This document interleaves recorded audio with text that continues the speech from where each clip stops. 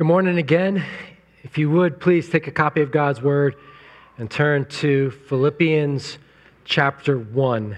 We'll look at verses 27 through 30 this morning. We're continuing our faith-focused sermon series, United in Our Witness. Pastor Jason kicked off the series last week with United in the Gospel, and this morning we're looking at Philippians for United in Fellowship.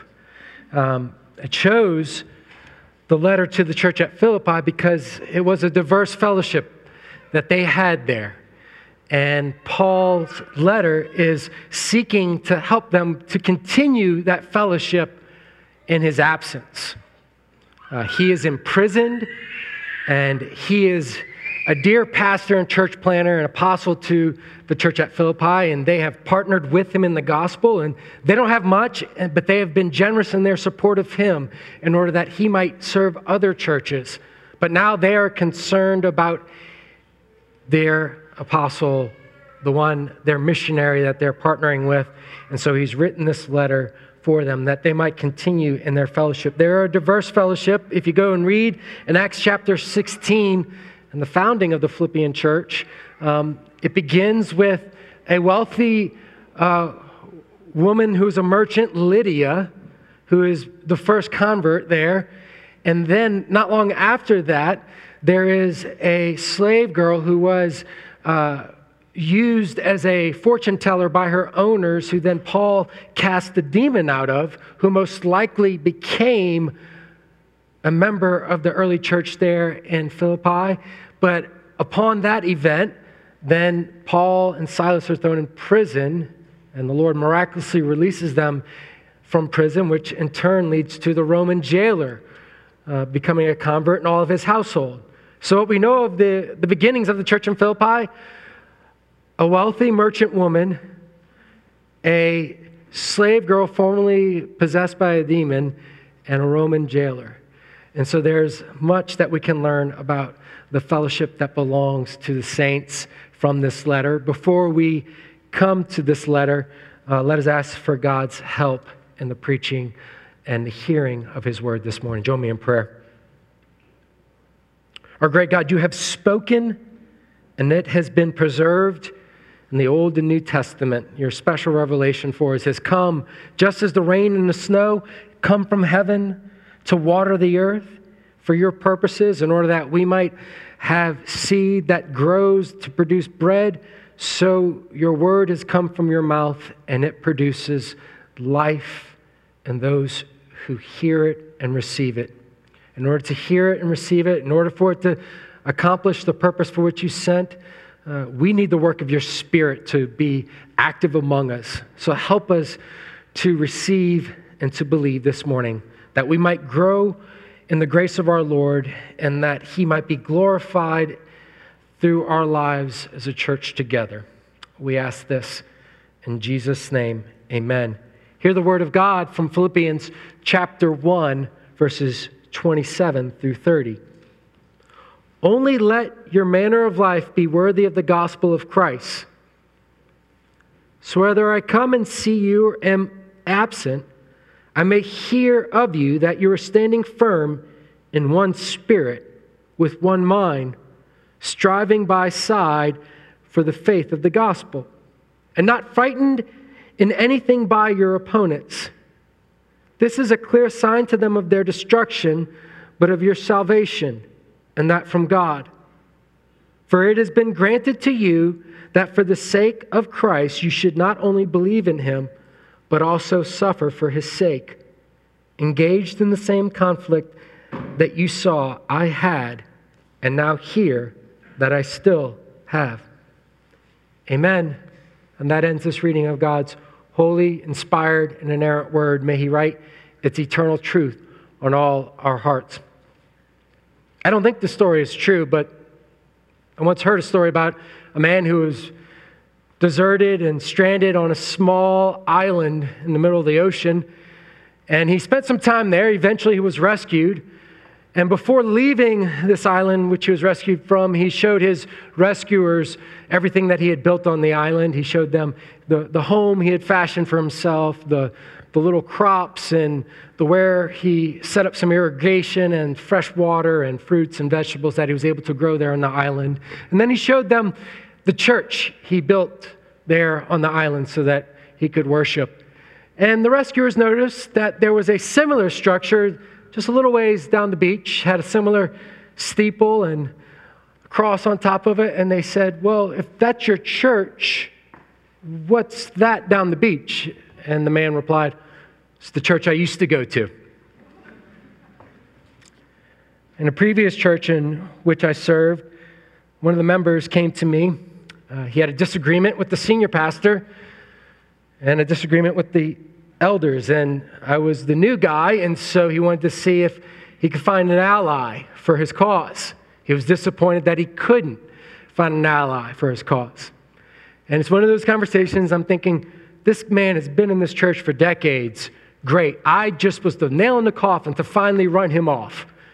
And he looked at me and he said, well, I was here before the senior pastor and before the elders and before you, and I'll be here long after he leaves and they leave and you leave. And in one sense, as good Presbyterians, we commend his high view of church membership, but sadly, he demonstrated that he was there, but he wasn't there. He no longer was of one mind with his church. And that's what the apostle, in his absence, he's concerned about the advancement of the Philippian church. And in order to advance and to grow, that their fellowship would not be ruptured, here in this passage, he calls them to be of one mind. Chapter 1 opens with his missionary report. He lets them know what's happening to them. And later he'll give them further updates. But beginning in verse 27, he begins his exhortation portion of this letter. And he begins his instructions. And he begins with pointing them to the necessity and the importance that if they are to remain in fellowship together, as hard as his absence is for them, that they are to be of one mind. That the partnership that they share with Paul, they are to cultivate and promote among each other. And so I want us to see two things here in Philippians chapter 1, verses 27 through 30. I want us to see that we are united in fellowship for the gospel. And then building on that, the second thing is that we are united in fellowship for the gospel without fear. United in fellowship for the gospel without fear. First, united in fellowship for the gospel. It sounds similar to the thrust of Pastor Jason's message last week. United in the gospel, but notice just the preposition change now, for the gospel. This is crucial to our fellowship as God's people. We've been united by the gospel for the purpose of the cause of the gospel. Let's consider that in the passage. It begins in verse 27, only let your manner of life be worthy of the gospel of Christ. Now, the apostle is not telling you and I that we must become worthy in order to receive the gospel. Now, that's a grave mistake, that if anyone believes that they are worthy to receive the gospel, the fundamentals of the gospel are lost on them.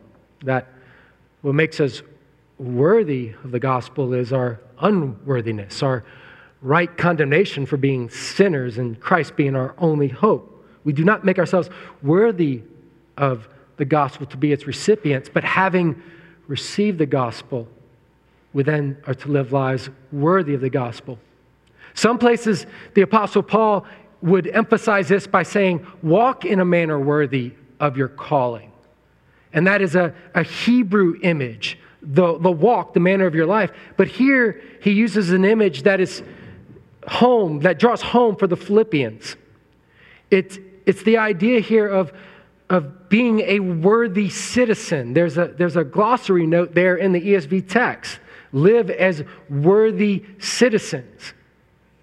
Well, this would really struck a chord with the Philippians because they were a Roman colony, distinct among the Roman world.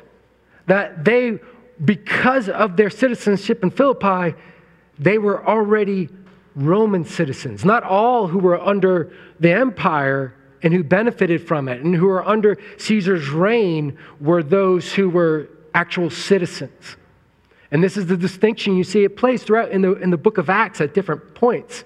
But for the Philippians, this would have been a matter of civic pride. And so the Apostle Paul will return to this idea of citizenship later in the letter, at the end of chapter 3, reminding them that they're living in such a way because their citizenship is in heaven. And it's the only place that the Apostle Paul uses that phrase here to the Philippians. And he begins his instructions to them with this: live as a worthy citizen. As you took honor in being a Philippian, you take more honor as being a recipient of the gospel. And as the gospel has removed the shame from your life has been so impressed by what Christ has accomplished on your behalf and his resurrection that you desire that no shame will be brought upon the message of the gospel by the way that you live. Wherever you go, you represent your family, your friends, wherever school you're alumni of, the town you're from. This was brought home to me this summer. My family and I finally got to spend some time in the UP in the Upper Peninsula. And I remember going there and I learned just enough about Michigan that if you live in the Lower Peninsula, the people who live up there in the glorious wilderness of the UP, they call us trolls because we live below the bridge. And I just thought, well, if I'm going to be a troll, I at least want to be a good troll and not embarrass the rest of the other trolls as I'm going in the UP and being a goofy tourist and say something funny and they'd be like, oh, great. Well, it's the same thing for the gospel, but even more so, with graver consequences, that we've been baptized into the name of Jesus Christ, Father, Son, and Holy Spirit. The triune God is pronounced over us in our baptism. And everywhere we go, we represent God and his kingdom. And we've come into that kingdom by the gospel. And so our great desire as Christians, as a people, is that we would live in such a way that we don't bring shame to the gospel in our conversation, in our work, in our communications, in our relationships with our neighbors, in the way that we do business, in the way that we study, in the way that we conduct all that has been entrusted to us by God. But it's important here that this is something that we are each individually to take responsibility for, but he points out as a church, this is something that we do collectively. That if we're to live in a manner worthy of the gospel, it is something that we are to do together. And so he says that you're standing firm. Standing firm means that you are steadfast. And he says in one spirit and one mind, striving together side by side for the faith of the gospel. Did you see that there in verse 27? He says, whether I come to you or not, I want to hear this, that you're standing firm in one spirit, one mind, striving side by side for the faith of the gospel. As a church, how do we live in such a way that is worthy of the fellowship that we've been called to? Well, it's to understand that our fellowship is one for the gospel. He says that we are of one spirit. Now, that's what God has accomplished for us. That we've been brought into fellowship together, and that unity is the default because it is the Spirit of God that has already united us one to another.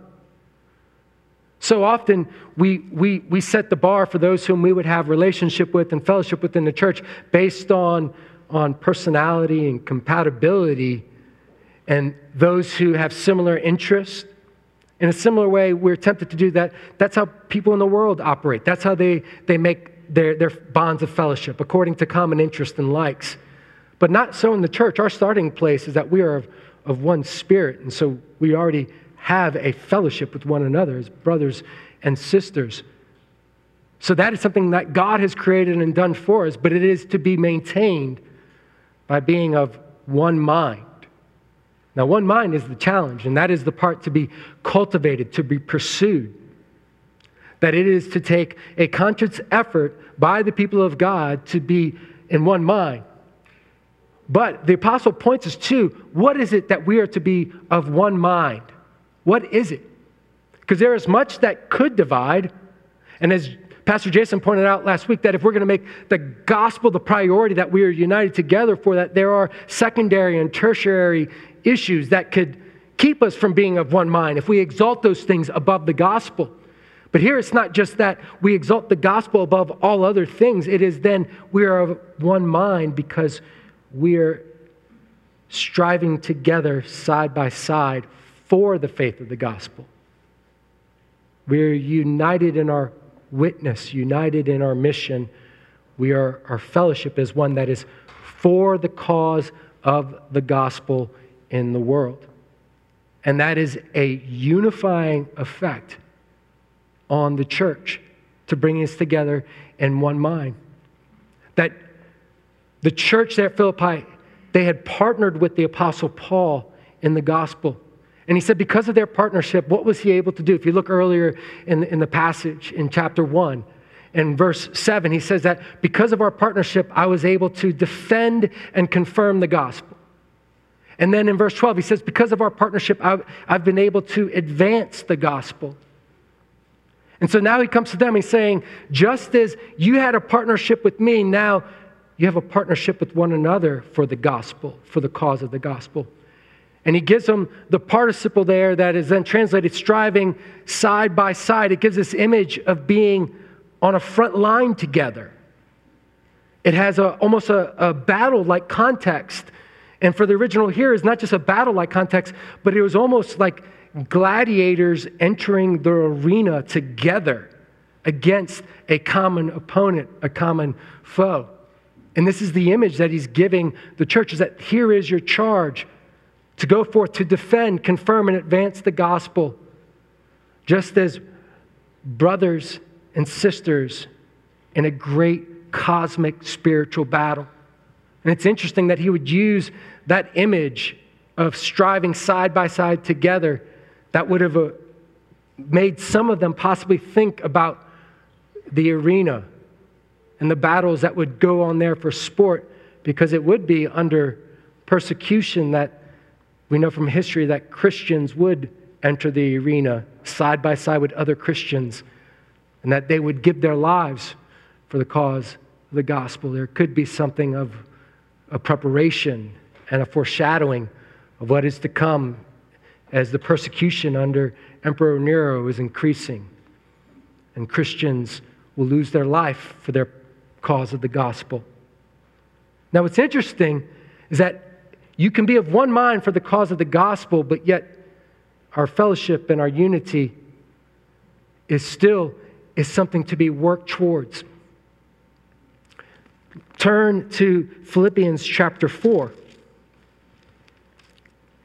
Philippians chapter 4, verse 2. Notice here, he then begins to address some of the division. There doesn't seem to be too much division at Philippi.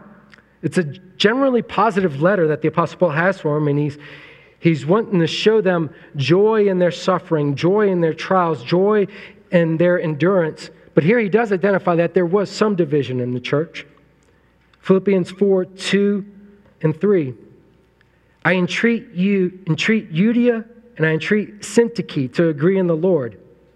Yes, I ask you also, true companion, help these women who've labored side by side with me in the gospel, together with Clement and the rest of my fellow workers, whose names are in the book of life.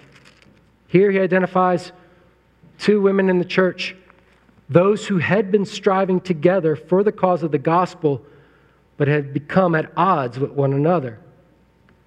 Being at one mind for the cause of the gospel helps us unify, but there is something else that the Apostle Paul would point to the Philippians. He says, we're united in our witness and mission, and as we are defending, confirming, and trying to advance the cause of the cross, we also need to have it defended, confirmed, and advanced in our own hearts and lives. So in Philippians chapter 2, there in verses 1 through 4, what does he say? 1 through 2, we could just look at. So if there is any encouragement in Christ, any comfort from love, any participation in the Spirit, any affection and sympathy, complete my joy, being of the same mind, having the same love, being in full accord, and here's the phrase again, and of one mind. Do nothing from selfish ambition or conceit, but in humility count others more significant than yourselves. What is the Apostle Paul doing? He says, be of one mind for the cause of the cross. And then he says, if you're to maintain that one-mindedness, you got to apply the cross to your own life. And that's what he does there and following in chapter 2. And Kevin McKelvey will look at part of Philippians chapter 2 this evening about serving one another. But he says, was it necessary to stay united? It's the humility that comes from the clear view of the cross. It is gospel humility that then promotes gospel unity and gospel fellowship. It is a matter of we are to defend the creed of the cross against all opponents. And then we are to take that creed of the cross home, and that shapes our characters. We stand arm in arm together for the same cause. We are united in fellowship for the cross, and we are doing so against our opponents. But as we are united in our fellowship for the cross, we are to do so without fear. And that's where he picks up in verse 28. We're not to fear anything, to be frightened by anything in our opponents. Who are the opponents that he is addressing here in Philippi for these believers? Well, as I mentioned, it's a Roman colony. This would have been a place where the Roman imperial cults, the worship of the Caesar as the divine bringer of safety and security, of peace, of the Pax Romana. This would have been the official religion of Philippi. And in Acts 16, when Paul cast the demon out of the slave girl, it threatens to disrupt the status quo of the imperial cult. And so therefore, to declare that Jesus is Lord and Nero is not Lord, it is something to where that the fellow Philippians are saying, what are you doing? We have this established special relationship with Rome, and you're willing to jeopardize it for a Jewish carpenter who has been crucified, who you claim has risen from the dead. It's easy to see who the opponents would have been, and how that whether their fellow citizens in Philippians would have actually genuinely worshipped Caesar as a god, it was in their best interest to go along with the imperial cult and to snuff out all those who would seek to object to it or declare that it is false.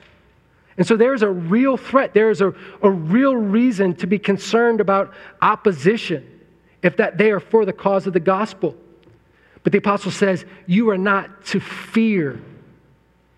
And he gives two reasons. He says, the very fact that you will receive opposition is a sign of your opponent's destruction, there in verse 28, and it is a sign of your salvation, and both are from God.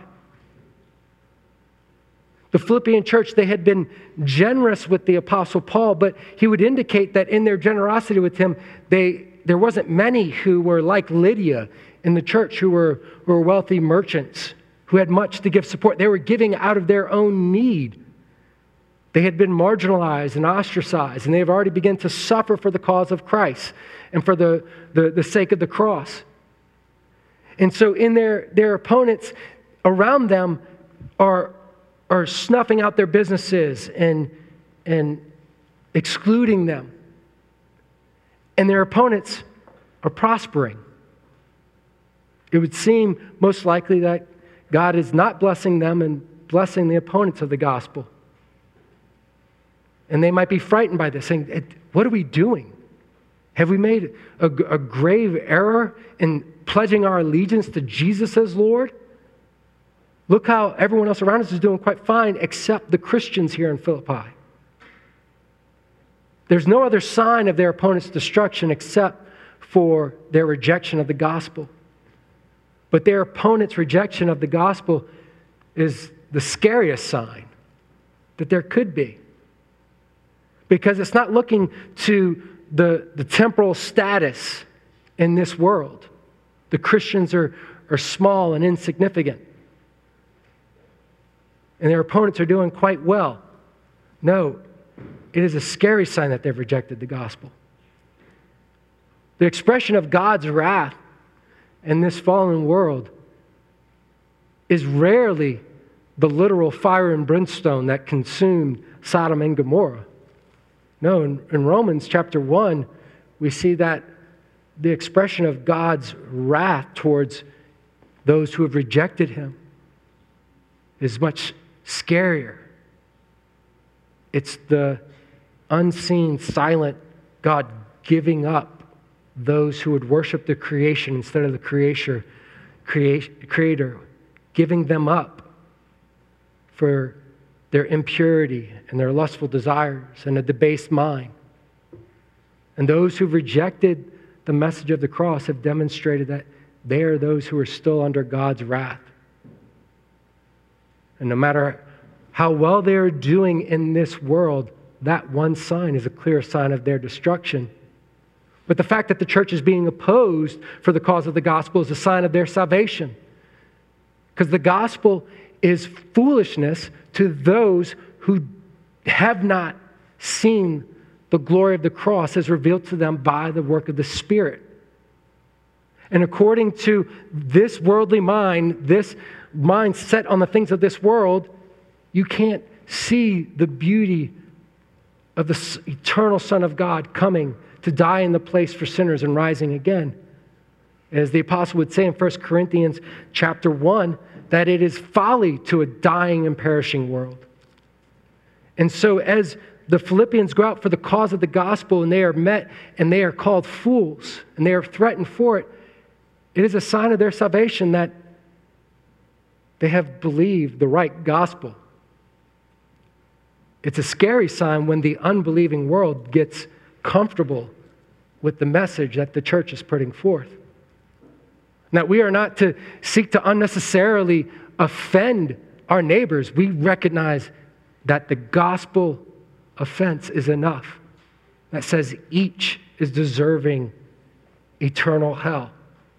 And that none is worthy of eternal reward. And that Jesus is the only way that any might be saved from eternal condemnation. That is offensive enough. And if unbelieving neighbors become too comfortable with our church and with churches, it is a cause for concern. But when there are opponents to the gospel, it is a confirmation to the believers. But in that, it says we should not fear, because the opponents and the confirmation of the gospel is from God. It's all under his providential care, his sovereign ordering of all things for the glory of his Son and for the growth of his church. And then verse 29, the apostle then says, and there's a reason further why we have a fearless fellowship and a cause for the gospel. Verse 29, he points them to the grace of God. And you say, well, where is the grace of God in verse 29? It says, for it has been granted to you that for the sake of Christ, you should not only believe in him, but also suffer for his sake.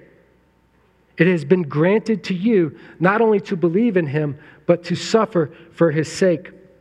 That opening conjunction there at the beginning, it's a different word in the Greek. Normally, or quite often, when you see for in our English translation, it's the Greek word gar, and it's just an ordinary connecting conjunction. Here it is the Greek preposition hote, which is a causal conjunction. He's saying, you don't have to fear because your opponents opposing the cause of the gospel is a sign of their destruction of your salvation. And then he wants to go even further and he says, for this is God's gift to you.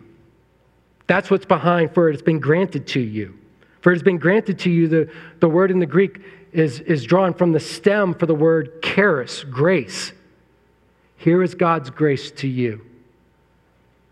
Don't be confused that when you meet opposition in your fellowship for the cross, that God's grace is not absent from you. In fact, it is operating in your life.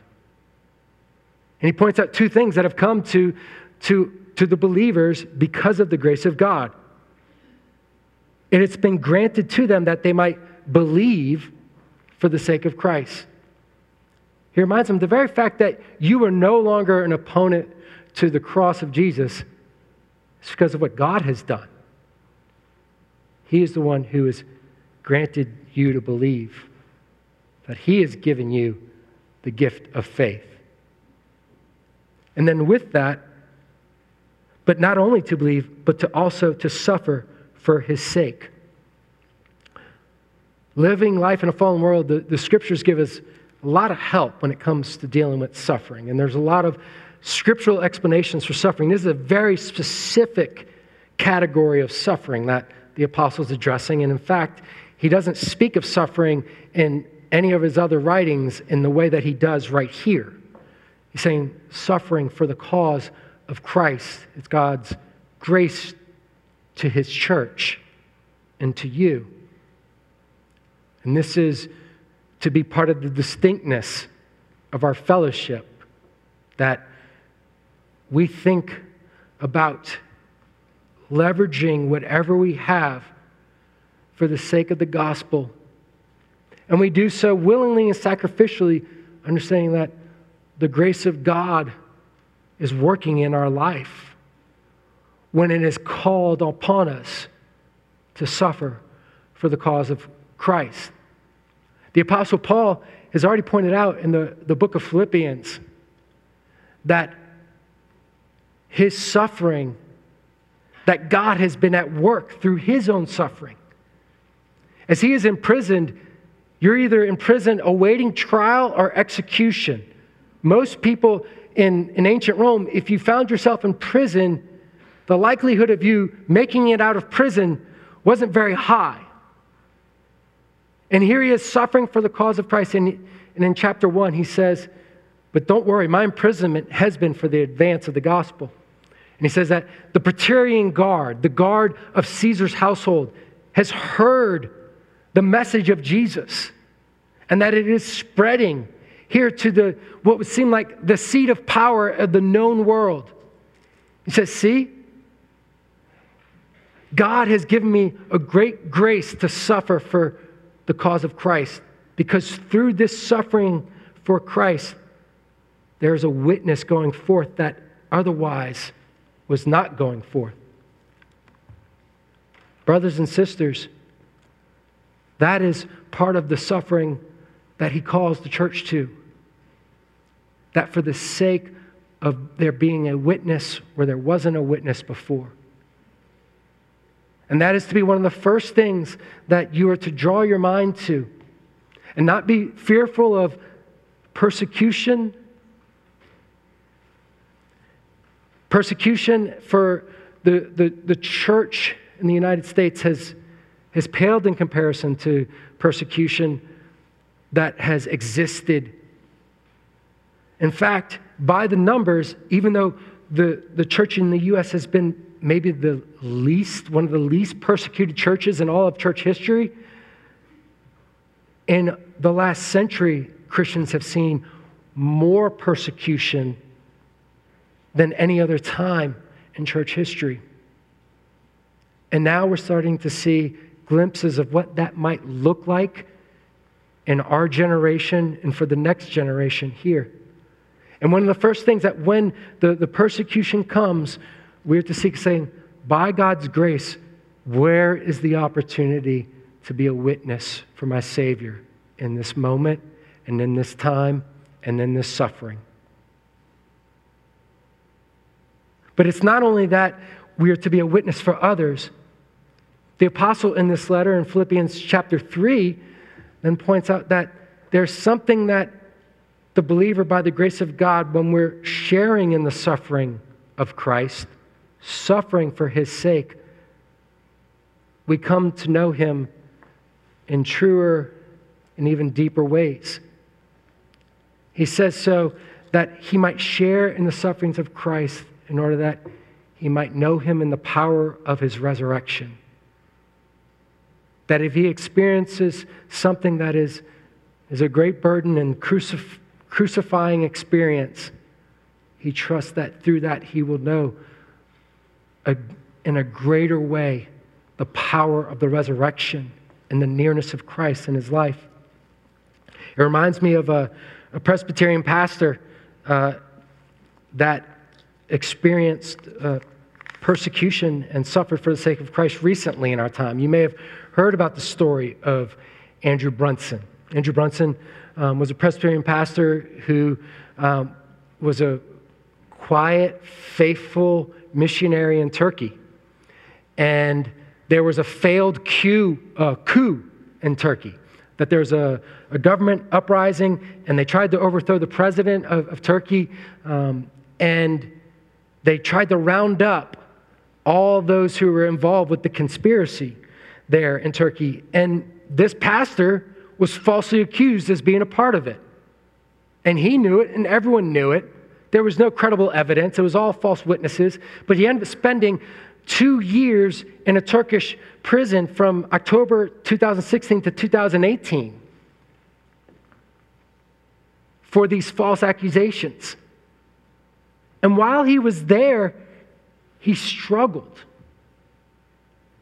He knew he was called upon to suffer for the sake of Christ.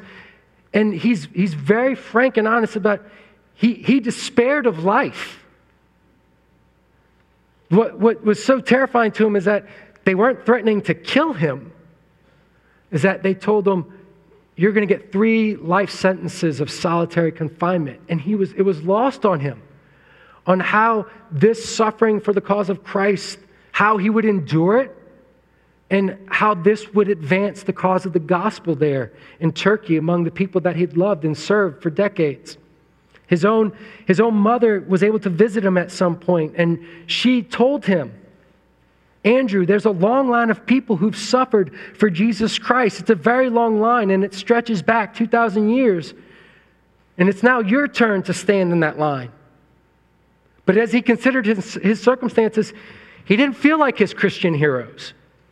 He thought them to be very strong people, and here he is becoming acquainted with his weakness and his terrified at the prospect of the suffering before him. And then something changed in our brother. The cross of Christ, the creed of the cross of Christ, that he had given his life to try to advance among the Turkish people, then was brought home afresh to him. And the gospel became near to him. And instead of being bitter towards his captors and against those who were seeking his prosecution, he said, I'm willing to forgive them for the sake of the gospel. And he said, this is what I'm required to do as a Christian, as one who's been forgiven much. And then he was able to then throw off the fear. And he would say in his own words, he was able to rejoice because he was being persecuted for Christ's sake. And then he began to see his suffering as a blessing. And from there, what rose within him was a holy defiance and a new resolve. And he was released, and he does share the testimony. But the cross he was laboring for still had a work to do in him. And as he was suffering for the cause of Christ, he came to know a greater depth of the preciousness of why he left home and country and traveled across seas. He began to rejoice that he was called into the fellowship of sufferers, the long line of those who gave their lives for the cause of Christ, and was willing to rejoice that God had granted it to him. May that be true of us. May that be the character of our fellowship together. Let us pray and ask God's blessing on the preaching of His word. Our great God and Heavenly Father, we come into a new year wanting to leave much of 2020 behind, and this year has already brought many distractions and many heartaches. And so we need to be reminded of you have your people here in this world for the cause of the cross. So help us to forget what lies behind and to go forward in what lies ahead and to press on towards the goal of the prize of the upward call in Christ Jesus. Reminded that our citizenship is from heaven, and from there we await the return of our Lord and the transformation of this world and our lowly bodies. We thank you that this morning we get to come to your table as a means of renewal. And so we ask that as we come to your table, that your Spirit would be among us for that purpose, helping us to press on. In Jesus' name, amen.